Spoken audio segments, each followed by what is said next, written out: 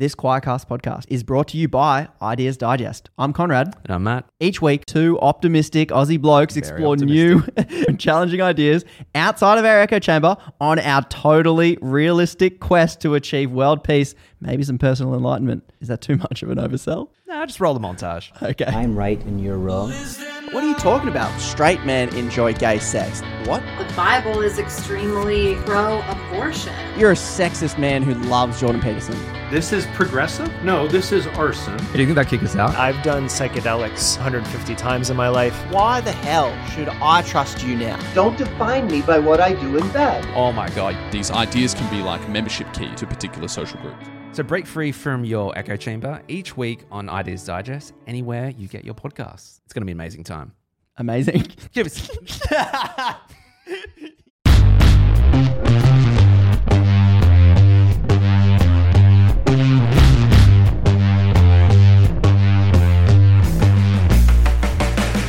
Welcome to Apostates Anonymous, the show you turn to when you're no longer an evangelical.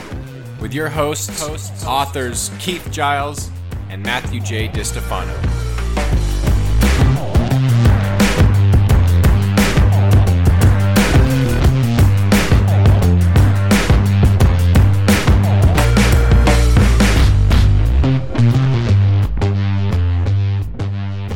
Hey, welcome back everyone to another episode of Apostates Anonymous. I'm your host, Matthew J. DiStefano, with my junior associate, the assistant to the regional podcast host, Keith Giles. Say hi, Keith. I'm just happy to be here. Thanks, everybody. I don't. What voice is that? I was trying to think, what would the assistant to the regional podcast co-host sound like? Yeah, good to be here. Excited for another amazing, hopefully interesting and hilarious episode of Apostates Anonymous. How can you not be? I don't know. It's a lot of fun anyway. I have fun doing it. There's the only reason I keep doing it. It's not for the ratings. It's not for the ratings and reviews. The ratings and reviews, because you guys got to work on that, listeners. Please rate and review and share. Let's check this out. Let's check to see how you guys are doing. Let's make this podcast as big as it deserves to be. It needs to be everyone needs to hear. No, we haven't had a review on iTunes for 3 months. So what are y'all waiting for? Help us out. All right, so look. we have 56 ratings on Apple. Mm-hmm. So we need to bump that up to 60 by the time this, like 2 days after this comes out. Be the first person to leave a brand new rating and review on Apple of this podcast. Yes. And Matthew will send you a free PDF of his book. I will do that. I'll send you a free PDF because we know no one wants a free PDF of Keith's books, so we're gonna make it one of mine. That can't be an incentive. I do for the month of. I'll tell you what on the spot right now. This is breaking news, folks. For the month of September, if you leave a review on iTunes for Apostates Anonymous. Make sure you tell me a positive review. Positive. Please. Well, no, I'll give you a book for a negative review. I'll give you. I'll write a book, a shitty book just for you. I'll give you. Don't be a dick. Yeah. Give a rating and a review on iTunes in the month of September. Let us know that you did that. Reach out to me. DM me on Facebook, or email me at matthew@choir.com. Let me know that rating and review is up there, and I will send you a free book. There you go. Sweet. That's sweet. Yep. You know what? I'll do the same thing. I'll match your offer. Oh, look at this. I'm going to match your pledge. My medic Keith. Yeah, you can send it to Keith, Keith, at choir, QUOIR.com. Yeah, we do have an issue with that. And then once in the Google system, once the email is spelled wrong and it's not sending it out, it'll send you emails over and over and over and keep telling you, keep trying. I'm like, stop trying. Yes. But alas. Yeah, because look, I do enjoy, this is a lot of fun. I do 3 podcasts. I enjoy each of them in different ways for different reasons, but I really, really have fun. I love doing the ads. I love doing just like the fact of freedom. I guess I love the spontaneous. That's the positive way to say it. This is such a spontaneous podcast because usually mere seconds before we hit record, we have no idea what we're going to talk about. It's just or we have an option and then we switch it up at the last second. That's right, which we just did a second ago. That's right. Hey, did you notice I'm growing a mustache, by the way?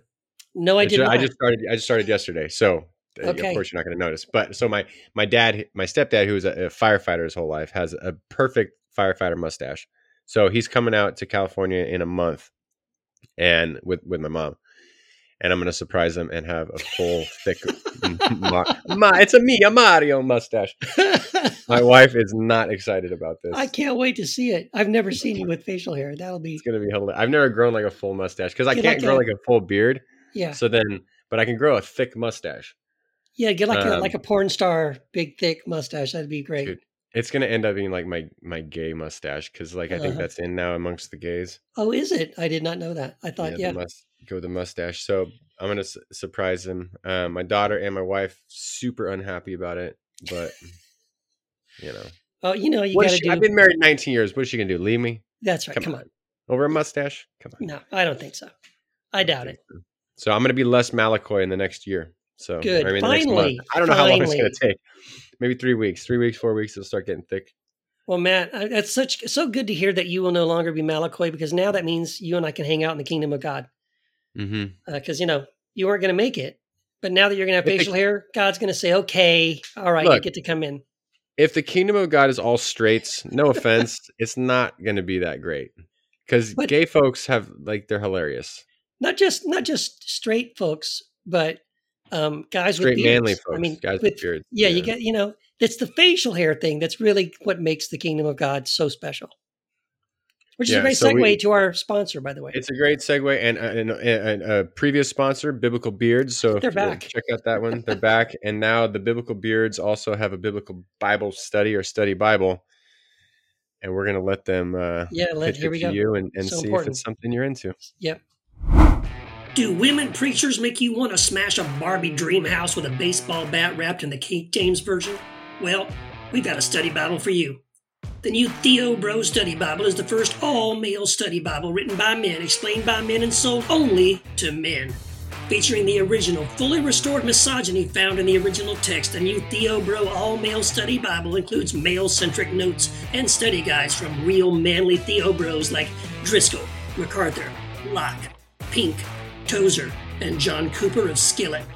If you're a Theo Bro who's threatened by a movie about a Barbie doll, this new masculine translation of the Study Bible is perfect for you. Because, as the Bible clearly says, no one should preach the gospel without a penis between their legs. Get your copy of the all-male Theo Bro Study Bible at www.mansplainingthebible.com today, and we'll throw in a free Tom Brady jockstrap while supplies last. And I realized as I was recording that isn't every Bible man-centric, like translated by a man, studied notes by a man, preached by a man? Like, see, this is the genius thing about this new product, is that they really don't have to do anything different. They just have to take any Bible and just slap their little Theo Bro logo on it, and there you go. Yeah. It's the marketing. It's all the marketing. You got to market it as it's by men and for men. Yeah. And that's it. Beautiful. Another beautiful sponsor to add. I'm glad they restored the original misogyny. It's, I really got upset when they took some of that out. Yeah. All the progressives are trying to eliminate all that from the Bible. They're just trying to make it twist the Bible into, the scriptures. Its own, subjective moral relativism. We need to bring back the authority of the Bible. It's these progressives who keep wanting to they want to keep adding and including people like, women and people that aren't straight. And, we just got to get back to what it's really all about, which is just straight white men. And that's what it's, I'm so glad someone's taken a step forward. Finally. We have advocates for straight white men. It's been so long. It's been so long since it's been that way. Dude, it's so funny to listen to. You ever watch the Man on the Street, the Klepper bits and all that, when people are like, the real people under attack in this country are straight white people. And you're like, yo, you're saying this with a straight face. I know. You're not. Pardon the pun, but. Straight face. Yeah. What other face? Not a gay face. Right. It's just, it's just so funny. So I know this is not our topic, but so many people they live almost like vicariously through whatever news source they're getting. They're yeah, not yeah. because no one can point to like, oh yeah, this group of trans people came and just ruined my life. It's like, no, it's never never happened. That mob of gay mob people of came. drag queens. Oh my God, is that Flamey Grant coming down the street with pitchforks? They're gonna burn my house down. No, they're not doing any of that. Yeah. Yeah. All those people with the rainbow flags, they surrounded my house and, you know, saying these inclusive songs all night, and I couldn't sleep. Yeah. Yeah. Name me one white person who the gay agenda got rid of. They're not getting rid of straight white people. Yeah. Yeah, it is alas. crazy. But see, it's one of those things where, like, you know, when you've had power for so long, which is pretty much your whole life, and as for, you know, like in America over 100 years, straight white men have pretty much run the show, and everything, you know, is designed to favor straight white men. That when you start sharing that attention with other groups of people that aren't like you, that's an attack. I'm being attacked. Because you're focusing on something other than a straight white man. Well, and I think sometimes deep down they realize that maybe people who aren't straight white, maybe minority groups, will return the favor and not be inclusive of them. And maybe that's exactly a little bit of projection and a little bit of fear that, okay, it's kind of an admission that maybe we haven't treated people correctly, and that if they get in power, they might return the favor, and it's not going to look so good, is it? Yeah, they might treat us the way we currently treat them, and that's that's exactly what it is. I remember watching. Again, we're getting off our topic, but I remember watching those man on the street interviews, but just like regular, real news, not like comedy show or something. Mm-hmm. And it was after Obama had won the election, but he hadn't been sworn in yet before the inauguration, and they were interviewing like white people.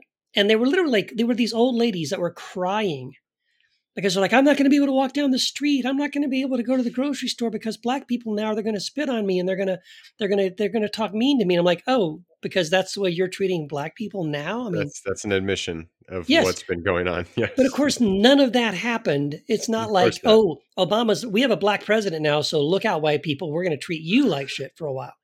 No, that's not what All right, white people. I just want to let you know. Shit's coming for you.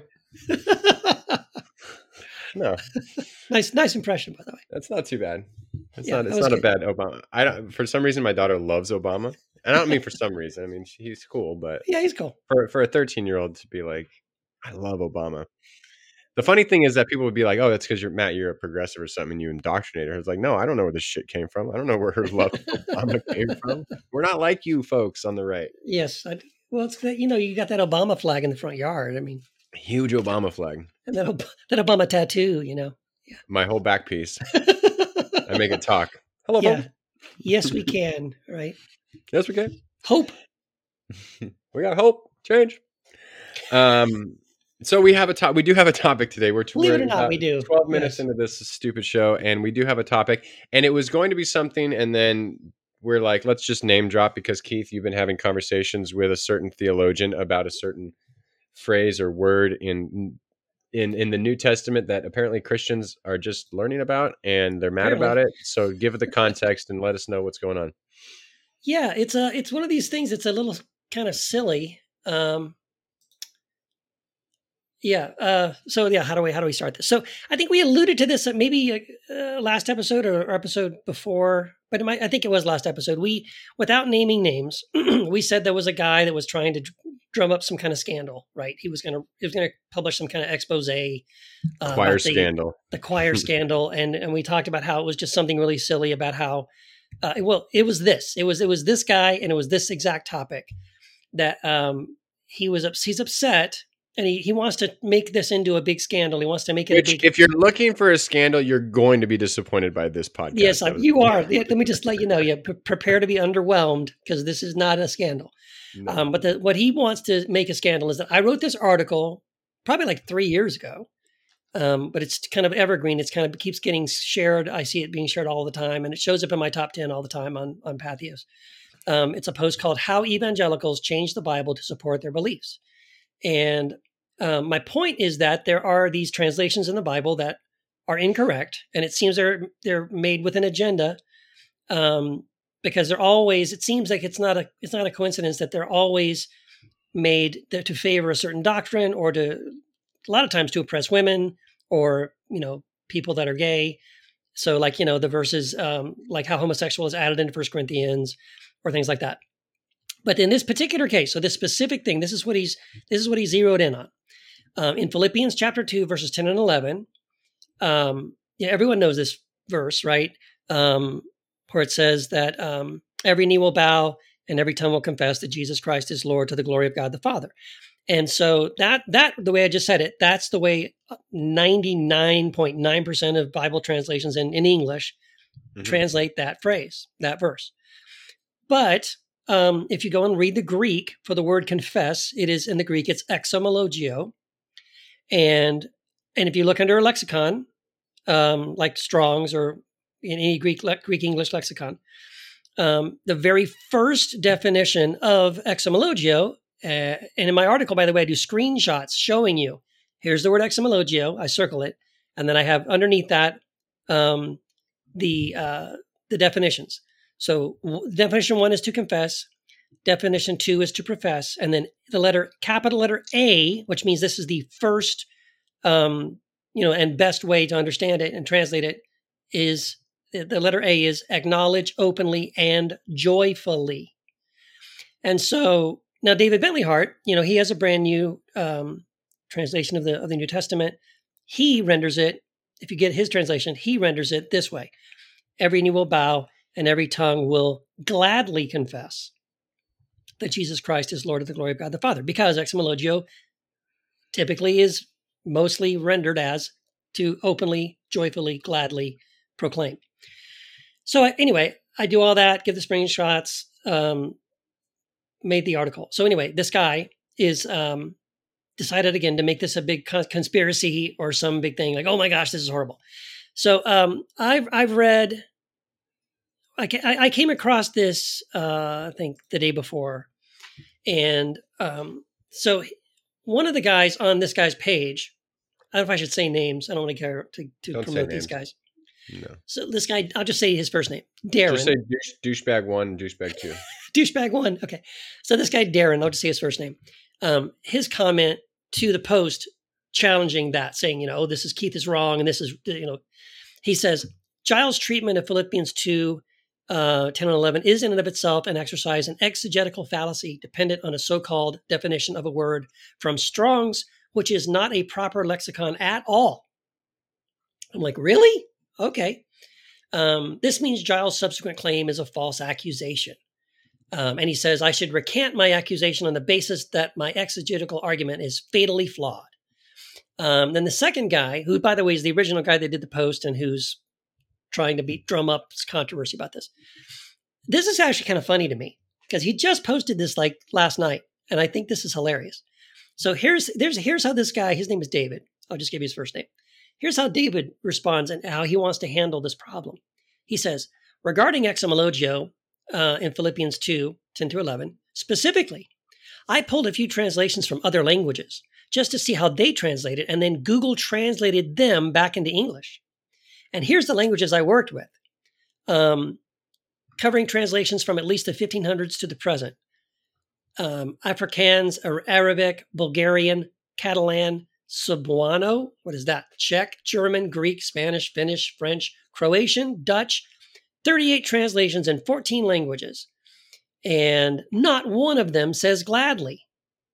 I'm like, dude, is this what? How we're doing language now?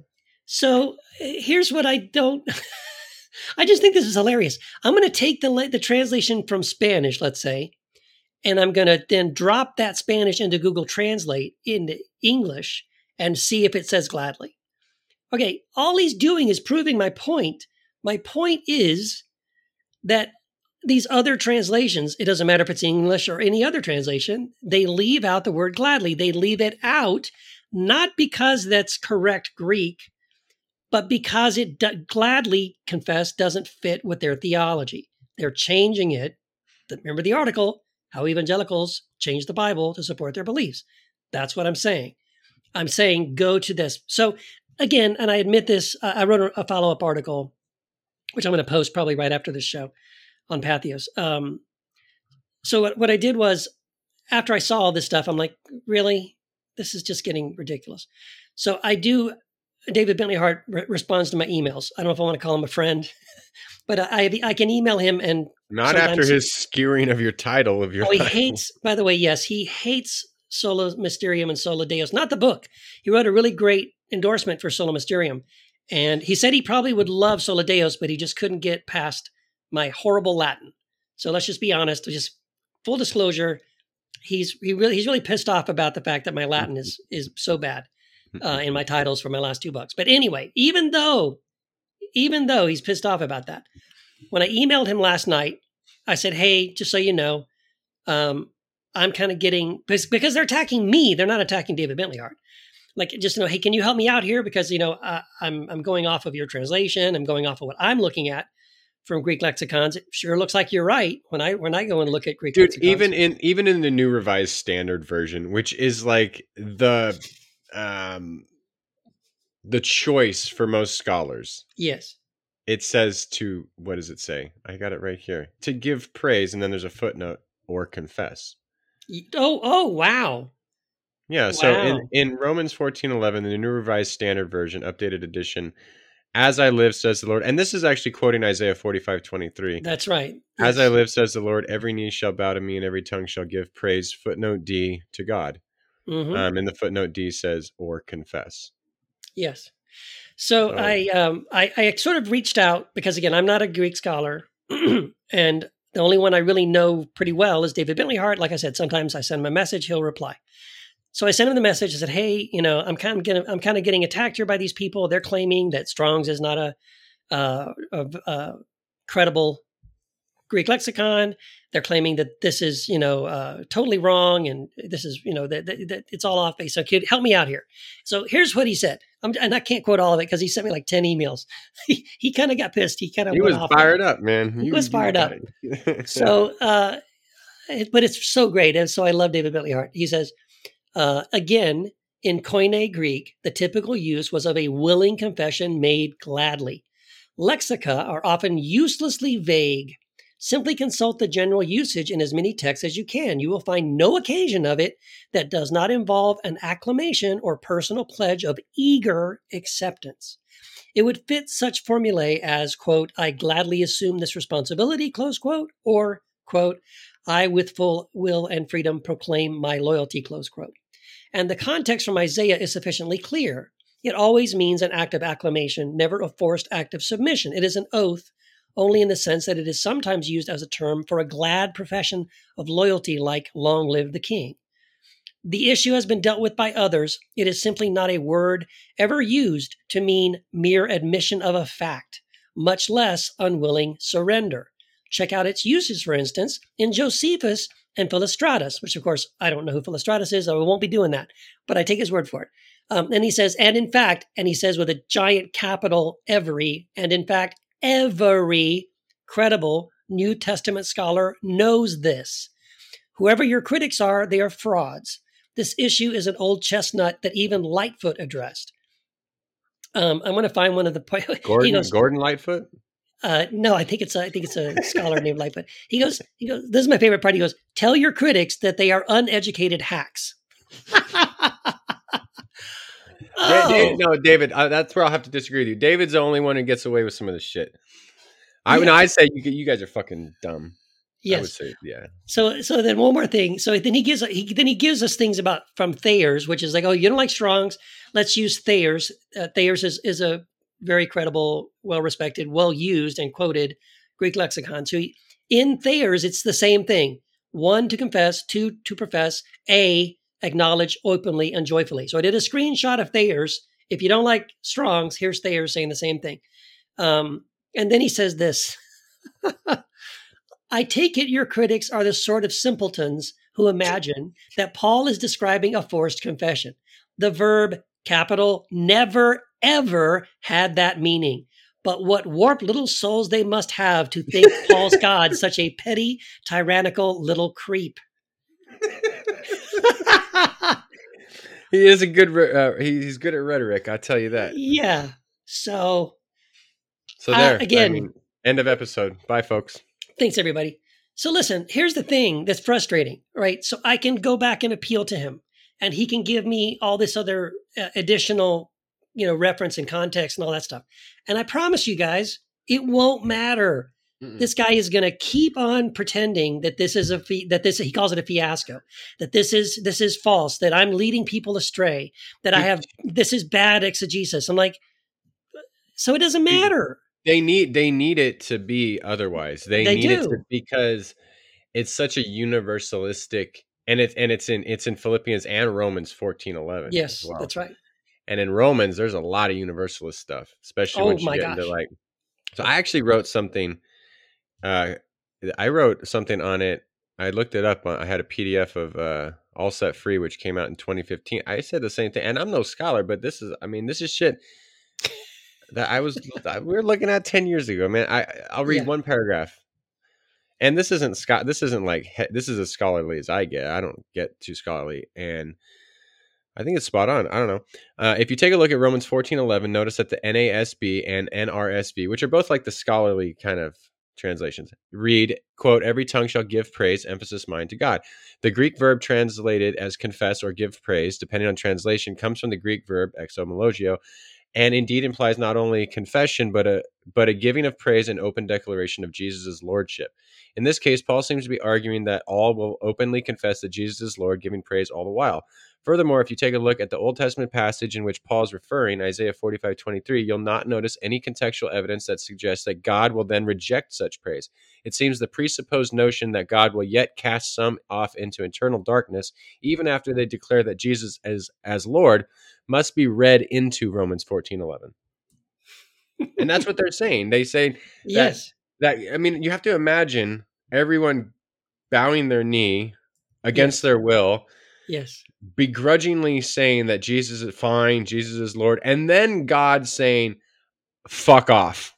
I just needed you to say that, you little piece of shit. Now be gone with you. No, that's exactly. Yes. That's exactly, because you have to, if everyone's begrudgingly, well then what's happening next? They're getting their heads cut off and thrown into the lake of fire, of course. Well, okay, so it's not a real confession, but God just needed it because what? He has an ego? Yes, he has a desperate need to be worshipped. God, listen, Theo Bros, God is not an insecure man. Stop reading that shit into the text. I get it. We want to smite our enemies. I want to fuck shit up sometimes too.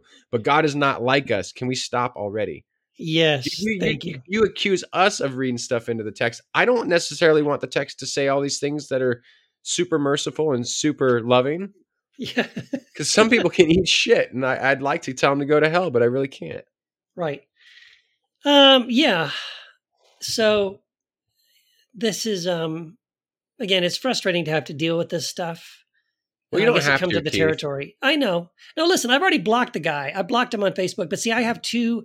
I have my personal Facebook profile, and then I created one there's an author profile of me on Facebook, and I never use it. I really don't. I don't think I ever posted anything in there.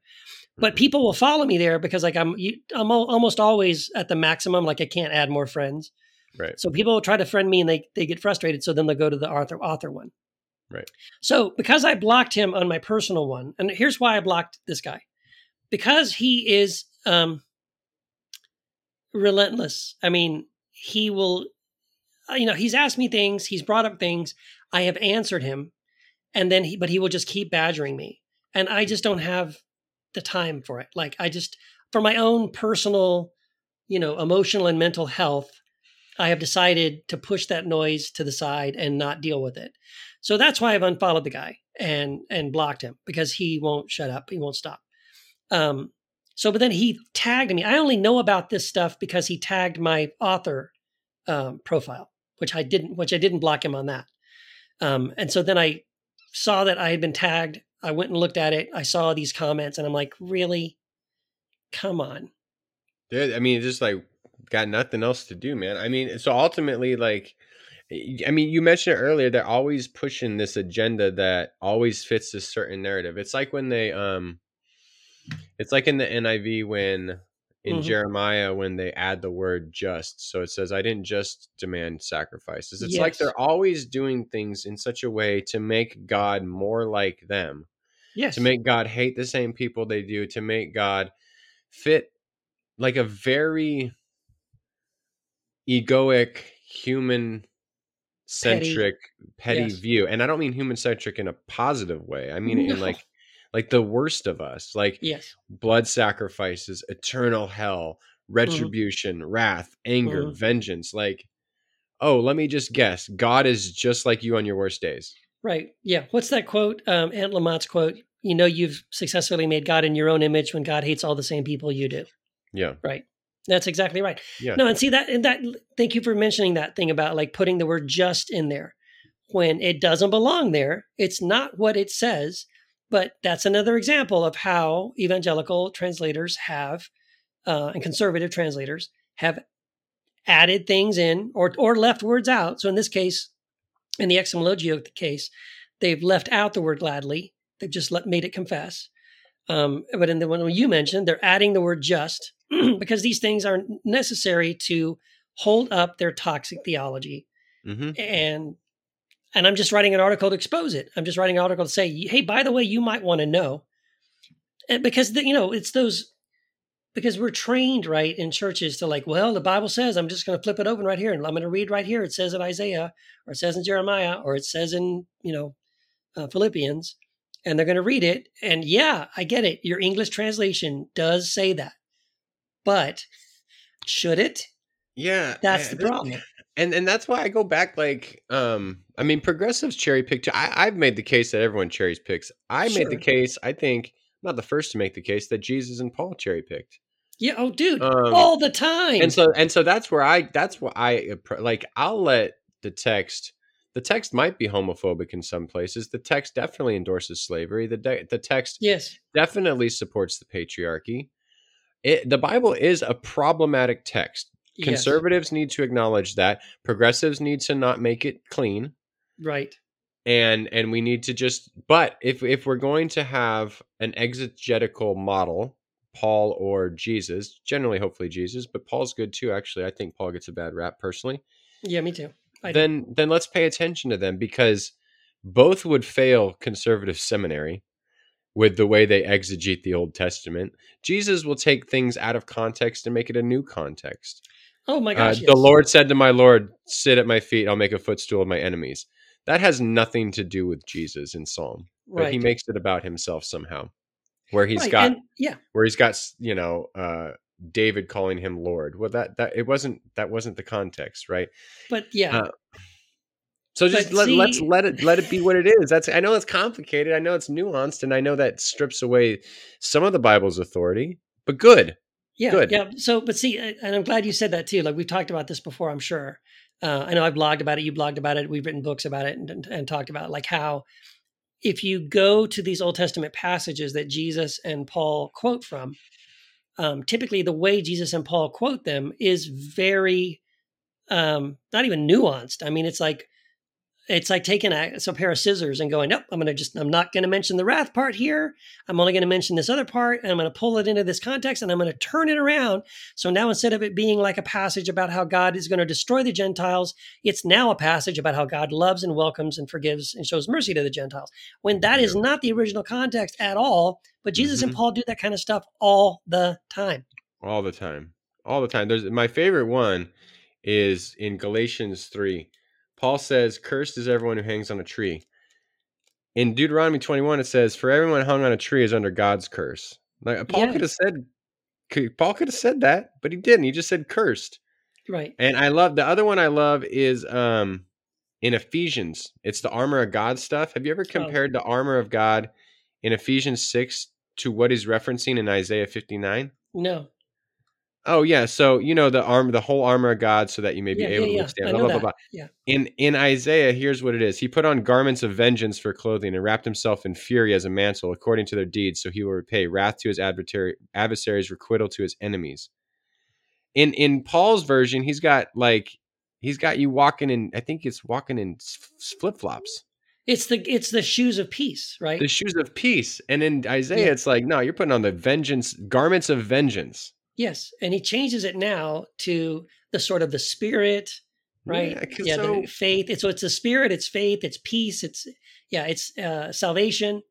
these are all positive, good things. They're not. It's not. It's not about destruction. There's no wrath. And wrath. There's no. It's using that imagery. It's like, this is where I mean, who am I to disagree with Bart Ehrman when he's talking about the Book of Revelation and how it's not. I mean, he's obviously familiar with the lens that I think is still the proper one, which is like the wrath of the Lamb, which I think is a joke, sarcasm, like the wrath of the suckling lamb, like a cute little. The wrath of the puppy. Yes, that's what I say. The wrath teething of the puppy. Yeah. Oh, beware the wrath of the teething puppy. Yes. So yeah, I mean, again, I think there's so much more satire and sarcasm and irony in the New Testament when Paul and Jesus are saying a lot of things, and we miss it because we have in the evangelicalism, we have a theology that then influences how we read the text. Mm-hmm. I never exegeted any of my doctrines out of the text. I was told what the doctrines are, and then I'd go to the text to verify it. So it's like on YouTube when you have confirmation bias and you have that bar that it recommends to you, and you're going down these conspiratorial rabbit hole. Like you already have your conclusion, and then you go supply data to it, and you disregard the data that doesn't fit with your narrative. Mm-hmm. So you could show all these instances to your friends, like you just said, or your friends, your interlocutors. Yes. And you're right. They will never acknowledge that you're correct. No, it doesn't matter. I know. I'm about to publish this post with the screenshots from Thayer's, with the quotes from David Bentley Hart, with his references to other sources, and they won't care. It will not change their mind. Budge. They're going to double down and say, Keith's at it again. I'll put $100 on that they will not come up with like hey, Keith was right on this. Yes. Oh no, I know. They're not going to say, I agree with you. No, they're not going to say, Keith, you're right, man. I'm so sorry. I'm wrong about that. Yeah. No, they're not. They're not going to say that. No. Whereas, I'll admit there's a lot of shit in the Bible where I'd be like, well, what do you do about that verse? Yeah, that's a shitty passage. That's right. What do you mean? What do I do with it? Like, yeah, some shit was said that I disagree with now. Well, how do you know what to agree with? Well, I mean, that's a whole other conversation. But just because it's in the Bible does not mean anything. Even if it said if it was from Paul, then Paul's probably not a great thinker. But if he was like, yeah, everyone will begrudgingly give praise, they will bend their knee, and then they'll be destroyed. Yeah. You're like, God damn. Say thanks for saying proclaiming that Jesus is Lord, and now I'm going to cut your heads off and throw you into the lake of fire. To what end? To what end? Yeah. To those person, even if it said that, to what end? What does that make your God to be? Yeah. Pretty juvenile and petty. Yeah. Yeah. No, it's very, very true, man. And sad. I hate that this just continues to be an issue. But at the same time, the fact that these people are focusing on this and jumping up and down about it proves that, well, I must be onto something. Because they're really upset about it. They really don't like that I'm telling people what it really says in the Greek, and I'm backing it up with this, with sources. What are their it undermines their view. What are their, other than going and translating it to different languages and translating it, which I've never, what is this methodology? I've never heard of taking a word. So explain to me how they did it again. They took the word in Greek, translated it to English, translated it to Spanish, and then back into Greek, and it didn't have gladly in it? Okay, so if I understand, I'm going to read it again. Slowly I pulled a few translations from other languages, which means he probably just went to like, what did they do? What's that website? Exomologio into something else? Well, maybe not. Maybe he took the English. I'm thinking he went to like a Bible website, and he typed in Philippians 2:10-11, and then he translated. He had the website translate that into these languages, like say Spanish or Dutch or whatever. Then he copied that and he pasted it into Google Translate to translate it back into English. But all that's telling you is that those translations are making the same mistake. It doesn't make any sense. It's not proving anything. No, who does? Is this something that's done in academia? Is this how Greek scholars are going through shit? And they're like, well, let's go to Google Translate to figure out what this means. Like, you use Google Translate when you're in like Taiwan. You're like, shit, I don't know how to say these words. So you put it in there and you're like, make this sort of make sense so I can get to where I'm going. Yeah, exactly. This is not, I'm not a scholar, but that's not how I imagine scholarship is being done these days. Who the fuck are these dummies? Yeah. No, I mean, I can see why David Bentley Hart gets so snarky, because he's so, like, when it's your life, when you invest your life into something, and some dumbasses come along and are like, well, this is that's your methodology? That sounds stupid as shit. I've never in my mind thought, oh, I'll do that, and then that'll prove my point. Mm-hmm. Like, yeah. What? No, this is what I'm saying. Like, that's a great point. Like, when I have read people, and this isn't the first time, I should say, I think even on the actual article itself on Patheos, if you read the comments below, people are making the same kind of comments. Like, oh, this isn't right. This is not correct exegesis, blah, blah, blah. But typically what I see people doing is they're not doing what I'm doing. They're not going, hey, look at this lexicon, look at this Greek translation, and look how it doesn't say what Keith is saying it says, right? They're not doing that, because I don't think they can. What they're doing is they're saying, look at all these other translations that don't render it the way Keith does. So, in fact, one of the guys says, somehow these two white guys, meaning me and David Bentley Hart, we're the only two people that seem to. It's in the NRSV. Oh, that's. I don't know what to tell them. It's in the NRSV. Yeah. This is the New Revised Standard Version. This is kind of like the standard. Yeah. Bible. Yes. This is again. You're going to be very underwhelmed if this is a you're looking for a scandalous thing. This is why I didn't do that video. Once he emailed. Yes. And I was like, how is this even a scandal? And how am I even involved? Yeah, no, I was curious because first he didn't tell us what it was about. It was like, I'm going to do this. Right. I'm doing this video, and I'm going to do it on YouTube, and I'm going to expose this. Like he found my text to Mike or something. Like, oh boy. Oh shit. I'm like, wow, man, what could this be? I don't know. I'm curious. And then when he tells us what it is, and it was this garbage, right? It was like because Keith didn't change his blog post when I pointed out to him that he was wrong about exomologia. I'm like, dude, that's what it is? Then email Zondervan and tell him to do the same thing with the NRSV. Thank you. Please. Yes. Start with them. Don't go to me. I'm just the messenger. Go to the people that are actually, publishing Bibles like David Bentley Hart or Yale Press. Go to Yale Press, because Yale Press published David Bentley Hart's new translation of the New Testament. Let's all, if you're convinced that this is wrong, this is a wrong translation, this is a misleading, way to translate this, then write a strongly worded letter to Yale Publishing, Yale Press. Yeah. Or like you said, Zondervan. Which is conservative. Like, don't even skip Yale. They're liberal. Yeah, use Zondervan, which is super conservative, that owns the rights to the NRSV, and it says give praise. They do put the footnote of confess in there because they're like, we don't want. What's funny is confess is a footnote.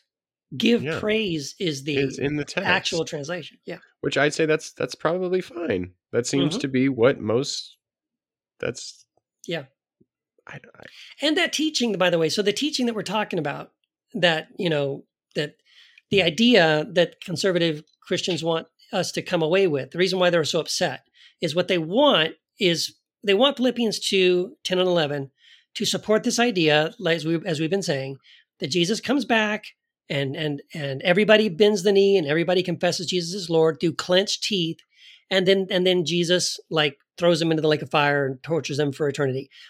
But all of that is not found in the text. It's not found before the text. It's not found after the text. That is a teaching that they have added, and they've done such a good job of it. When I was growing up and indoctrinated in evangelical Christianity, and even was preaching from the pulpit and doing Bible studies and stuff, that's how I taught that passage. I didn't teach that passage because it's what the Bible verse says. I taught it because I was told this is the connotation. This is the understanding, the meaning behind this text. So when you teach it like that. So I did. And so now what I'm doing is, now that I'm no longer an evangelical Christian, I'm looking at those texts now with a different perspective. And I'm saying, well, does it say that? Is it saying, here's the thing, is it even about the second coming? I don't even think that's inherent in the text. It just says that one day every knee will bow. It's just, it'll happen one day. It doesn't say when, but one day this will happen, that everyone will bend the knee and confess that Jesus is Lord to the glory of God the Father. And that's it. There's nothing about judgment in that text. There's nothing about, and then they're going to get it. So, or even that they're doing it under, protest or under duress or something. They're through their clenched teeth and grinding their teeth like Jesus is Lord. None of that's there. So again, it's not just whether the word is changed or not. The understanding, the meaning, the teaching is also embedded in the way they read and teach that text. And what is the two white guys comment? Was the person a person of color? No. I think he was referring to David Bentley Hart and myself. I know, but that's what I'm saying. Like, why was he's a white guy too. So he's a white guy, just saying, "Oh, these two white guys." Like, I'm so confused. But conservatives don't play that game, really. No, both of these guys that I quoted, by the way, in the earlier, Darren and David, they're both white guys. And I don't mean, I just don't mean they don't think like that. Like, why are they saying that? Like, I could see, like, it'd make more sense if two white guys were arguing for a part of the Bible to make, like, slavery palatable. There you go. Oh, let's see. White people are trying to make the Bible say slavery is okay, so that makes sense. Sure, no, that would make sense. You're right. But in this context, it has nothing to do with, like, racial justice, Black liberation theology, right. Any sort of. I think it's a dig at progressives because, in his view, progressives are supposed to care about people of color, and here are these white people saying something. So, like, it's his way of sort of trying to throw shade on the progressive view, which he, these are the things he doesn't like about progressives. So he thinks by saying that he's somehow. David Bentley Hart's not a progressive theologically. I mean, in that way. Like, I think he's a Greek scholar, yes. Orthodox. He's a Greek, very Eastern Orthodox, Eastern Orthodox yes. scholar. Yes. So I couldn't even put him in the progressive Christian camp. I would say, what is David Bentley Hart? Well, he's a philosopher, and is an Eastern Orthodox scholar. I wouldn't progressive. I mean, he's probably, I guess, somewhat progressive or some sort of progressive politically. Maybe, yeah. Maybe. I would think so. But I wouldn't say he's conservative. But again, he does anything that isn't the evangelical Christian progressive Calvinism, PSA, eternal conscious torment, inerrancy of Scripture. That anything not in that circle, anything outside of that circle, that's progressive. That's dangerous, right? Because it's an easy pejorative. Yes. This is the reason why they don't understand what Orthodox means, right? So when Alyssa Childers and Mike Winger and Sean McDowell, these guys, historic Christianity. This is historic Orthodox Christianity. No, Eastern Orthodox, which is I think they can hold claim to the word Orthodox. The Eastern Orthodox don't believe those three things. So that's not Orthodox. What you're saying is it's your view. You would like to call your view Orthodox, but when we actually consult the real Orthodox view, it's not yours. It's not the same. They're so silly. They're just trying to defend. It's like when you're a kid. Did you ever build sandcastles near the beach where the waves would just come up and kind of knock over your sandcastle? Yeah, you try to protect it with the walls, and that's right. Your brother. You dig a trench. Dig a trench. Or, yep. We're gonna build a big moat. That's what they're doing. This is modern evangelicalism is nothing more than building a sandcastle where the waves crash, and you're trying to defend this castle. And it's like, well, eventually the tide's coming up. The tide's coming in. You're only gonna be out here for so long. Yeah, that's right. And what are you trying to defend? A view of God that says what? God's shitty. At the end of the day, God's Satan. God, yeah. Pretty much. Yeah, your God is way worse than Satan and the actual Satan in the Bible. And I think that's the realization as I was deconstructing hell for myself out of eternal conscious torment into patristic universalism or universal reconciliation, was the realization that the version of God that I had defended up to that point and believed in up to that point was not all that different from a God like Baal or Molech, right? He was pissed off. He demanded some blood sacrifice, something innocent, maybe a son, maybe a daughter, maybe a virgin. And if you didn't get that satisfaction, you were going to pay a heavy price. Like, that doesn't sound like the God that Jesus talks about. That's not the same God that's being, sort of paralleled in the prodigal son story. I mean, and it's one thing to believe something. It's another to be like a fervent, like, apologist for something. A defender. You have to defend that. Yes. Like, when I knew all this stuff growing up, and I was just like, man, this seems rough, but I guess this is the answer. But there's no way I'm telling people about this shit because this is terrifying. I don't even know. Like, but some of these people, they just double down. They double down. They double down. They double down. Right. They double down. And when is the okay? But even if it is, yeah. If you're supposed to repent, when is the last time you changed your mind theologically on anything ever? Yes, fundamentalism by definition does not allow you to, but within Christian tenets is supposed to be the idea that you're supposed to repent. Right. Change your mind. Not feel sorry for being a filthy sinner. That's not what it has nothing to do with that. Change your mind on the way you think and how you think. Yeah. When is the last time? When is the last time any fundamentalist has ever done that? You can't by definition, because you're trying to conserve that which what already was. You're trying to be fundamental to what you already know and believe, and so you're never going to waver. You're never going to come off of nothing. Well, what's interesting is you can find some examples, and like slavery is a good example, like where the Christian church in America, for a very long time, especially around the Civil War, apologists stood up and preached from the Word of God, and even said, quoted passages that were pro-slavery. And said, if you're going to argue with this, you're not arguing with me, you're arguing with the Word of God, because the Bible supports slavery. And so they stood behind that, right? They stood their ground because the Bible clearly said. But again, not everybody, but most, at least today anyway, most evangelical Christians would not stand up and support slavery, even though it is taught by the Bible. So that's an example of where they did change their mind, where they did say, well, okay, I'm going to back off of this. I'm not going to die on this hill. But they had to go outside the Bible. They had to go outside the Bible, or they did go outside the Bible to do it. I don't think you have to go outside the Bible to do it, because again, I would say that with the way that Jesus exegeted Scripture, the way that Paul exegeted Scripture, you'd have a hard time. But if the Bible is your ultimate authority, right, then you do have to go outside of Scripture to realize that this, you have to go to your moral guide, whatever. And that's the difference. And this is, I think, exactly, you put your finger on exactly what I think we're talking about. As long as what you're saying is, no, I'm only going to stick on what the Scripture says, the Bible says. So therefore, I have to behave this way and I have to believe this way. You know how horrible it is, how toxic it is, how even how maybe it makes me uncomfortable.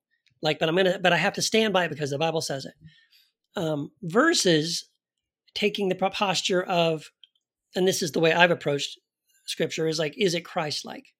Is it following the moral, ethical arc set in motion by Jesus and by Paul, but not pseudo Paul, but the real Paul?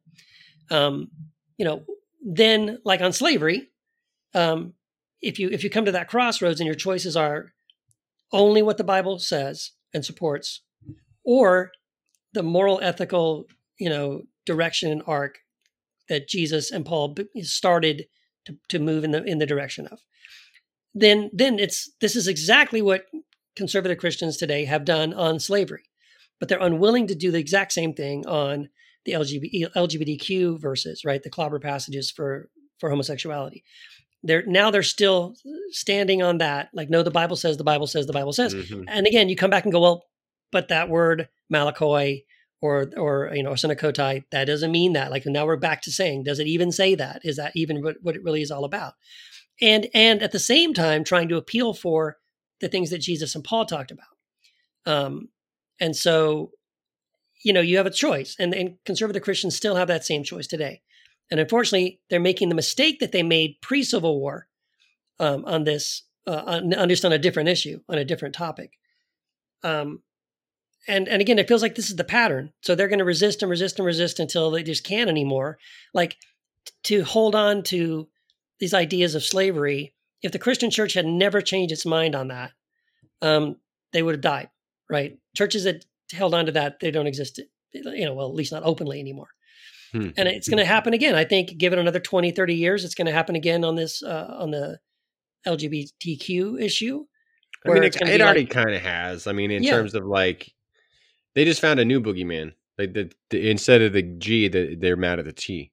Yeah, the trans. Yeah. Yes. No, that's the abomination, everybody. Yeah, because they moved on from the gay marriage stuff. They'll just find the next boogeyman. Yeah.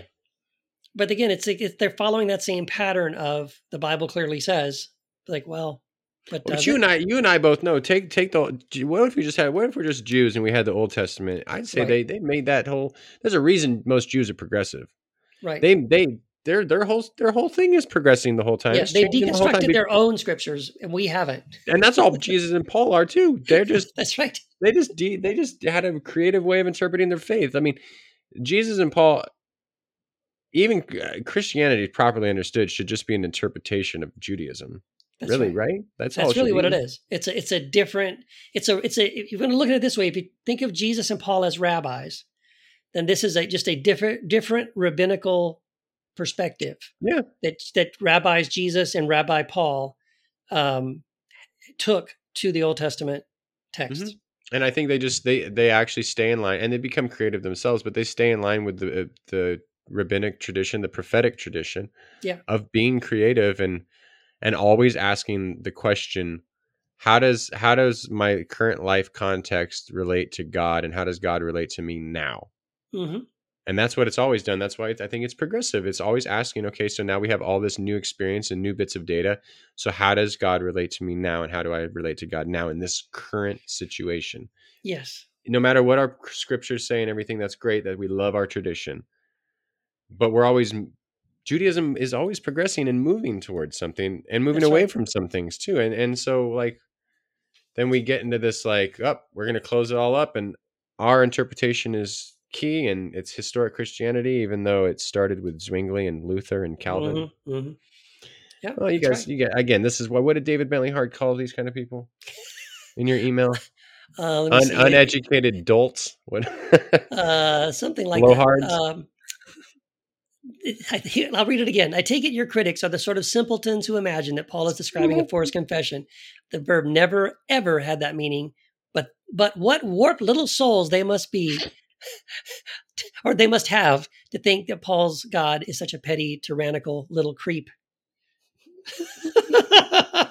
Tell me what you really think, though. How do you feel? Someone a simpleton is such a slight. It's such a burn. Oh, you simpleton. It's very elitist. I noticed in one of the David Bentley Hart fan groups on Facebook that I'm in, there was something about like David Bentley Hart being an elitist, and David Bentley Hart fans being elitist. And it's like, well, yeah, but sometimes, I mean, I see that, I guess, but sometimes, like when you're dealing with this level of idiocy, like, yeah, I mean, look, I took the passage from Spanish. I went to Google Translate.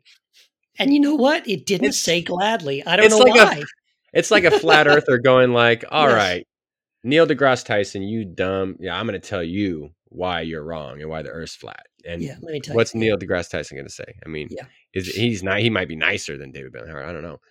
But he's not going to think, oh yeah, let me pay attention to your scholarship, you. Oh yeah. Oh, I never thought of that. You bright bulb genius. Yes, I never thought of that before. Yeah, because you're ignoring like hundreds of years of scholarship that has gone on. And, what do these people think that all the patricians? I mean, you can't deny the fact that so many early Christians were universalists. Yes, they were. And Augustine said biblically based, not emotional and up in their feelings. Yeah. Up in the feels. Yes, that's right. Thank you. When they approached this scripture, what do you think they said? They're Greek. Right. Origen was Greek. Gregory of Nyssa is Greek. They spoke and they wrote Greek. Yes. Clement of Alexandria, Greek. Mm-hmm. They knew Greek. They weren't like, oh, well, this word actually their native language. It wasn't a translation. Yeah, they weren't like, well, let's put it in Spanish and then back into. Well, you know what? I think that's actually something. I think David Bentley Hart has made that point. I think he made it that point on Heretic Happy Hour when we had him on. That because Augustine wasn't a Greek-speaking believer, he made mistakes. Huh? He hated Greek. Yeah, exactly. So he made mistakes. He mistranslated, misunderstood passages, and that's where a lot of bad theology came from. Yeah, Ianios gets that too, the eternal. Yeah, exactly. Because eternum in Latin does mean eternal, everlasting. Right. But in the Greek, Ianios means age enduring or enduring for an age, or it could mean eternal, or it could be like, Keith, I waited for you forever. Where were you? Yes, hyperbole, yes. So Latin doesn't, from what I understand, we're obviously not Latin scholars, as it's been pointed out. Yes, I am. Like, I have especially definitely proven that, especially me. I'm the worst. I dare not use Latin words in my titles. I use English only. If you want David Bentley to endorse you, you better get the Latin right. I say that. What I understand is Latin is more of a rigid, fixed language, where Greek becomes more poetic and like it's Ianios and Eternum. Like Eternum is everlasting, and maybe you can use it rhetorically. I'm not sure, but Greek has just got. I mean, it's just so many meanings depending on context. That's right. Yeah. So. Anyway, that's what's been entertaining me the last 24 hours. Do we have an ETA on the scandal video that your boy is putting up? Because he just keeps saying he's working on it. There's going to be some content for us to... there might have to be one of those episodes where I spend a little more time cutting and splicing some audio clips so we can respond to them. Oh, that's true. I hope he does a video. I think he is going to do a YouTube video, and then we can make a diss track. I'll make a diss track for sure. No, I don't. He hasn't reached the level of diss track yet. Not yet. But definitely a response video. Yeah. So if he does that, I definitely want to respond. But if it's gonna be 2 to 3 hours, I might have to listen to that on like fast forward, man. He's gonna make a 2 to 3 hour video on this one passage or a couple things that you said. Well, who knows? Maybe he's got more. I mean, because my article that he's referencing, I mentioned some other examples too. So he's going to mention the Malakoi and Arsenoe Kotai stuff. Probably, yeah, probably. Because they're obsessed. Like they think about gay shit more than we in the LGBTQ community think. Way more. I guarantee conservatives think about gay shit more than I do. Yeah. And I'm not straight. Like I'm just not thinking about this shit during the day. They're just obsessed with it. Oh yes. So he's going to comment on that, and I can probably think of a couple, maybe the Ianios one, because that I don't know. Yeah. So I'm hoping that he does kind of we need those sound bites like these guys are dangerous. And, I'll make her if it's that I might make her fun remix for that. That's Remember Ricky Gantz did that. You made a remix for him. He did this whole video, and he turned it into an ad for Heretic Happy Hour. It was hilarious. Yeah, because he says it over and over again. Dangerous. The name of their podcast is Heretic Happy Hour. Heretic Happy Hour. Happy. Then the beat comes in. These guys are dangerous. Yes, dangerous. Yeah. Yes. So if only I had that much time now. I don't have time to do that kind of silly shit. I know. Or the R Pal Pal. I probably spent like 3 or 4 hours on that episode, but it was so fun. The Twilight Zone, yeah. For those who don't listen, go listen to our Pal Pal on Heretic Happy Hour. When that violin first comes in and he's sad about something Derek said, it makes me laugh so hard. I forgot about that. Yes, he starts to say something, and you subtly mix in this sad violin. It's this weeping slow violin. It's brilliant. The F man, the F man. Oh, beautiful. The things people spend their time on. Well, this has been fun. It's been fun. It's been something. All right. Well, I'll see you next time. And just a reminder, folks, if you leave a rating and a review in September, you're going to get 2 books. One from Keith. One from me. Thumbs up. All right. So, all right. Do that. Go rate and review. Tell your friends. Yeah. Thanks, everybody. Do all the things. Peace and love.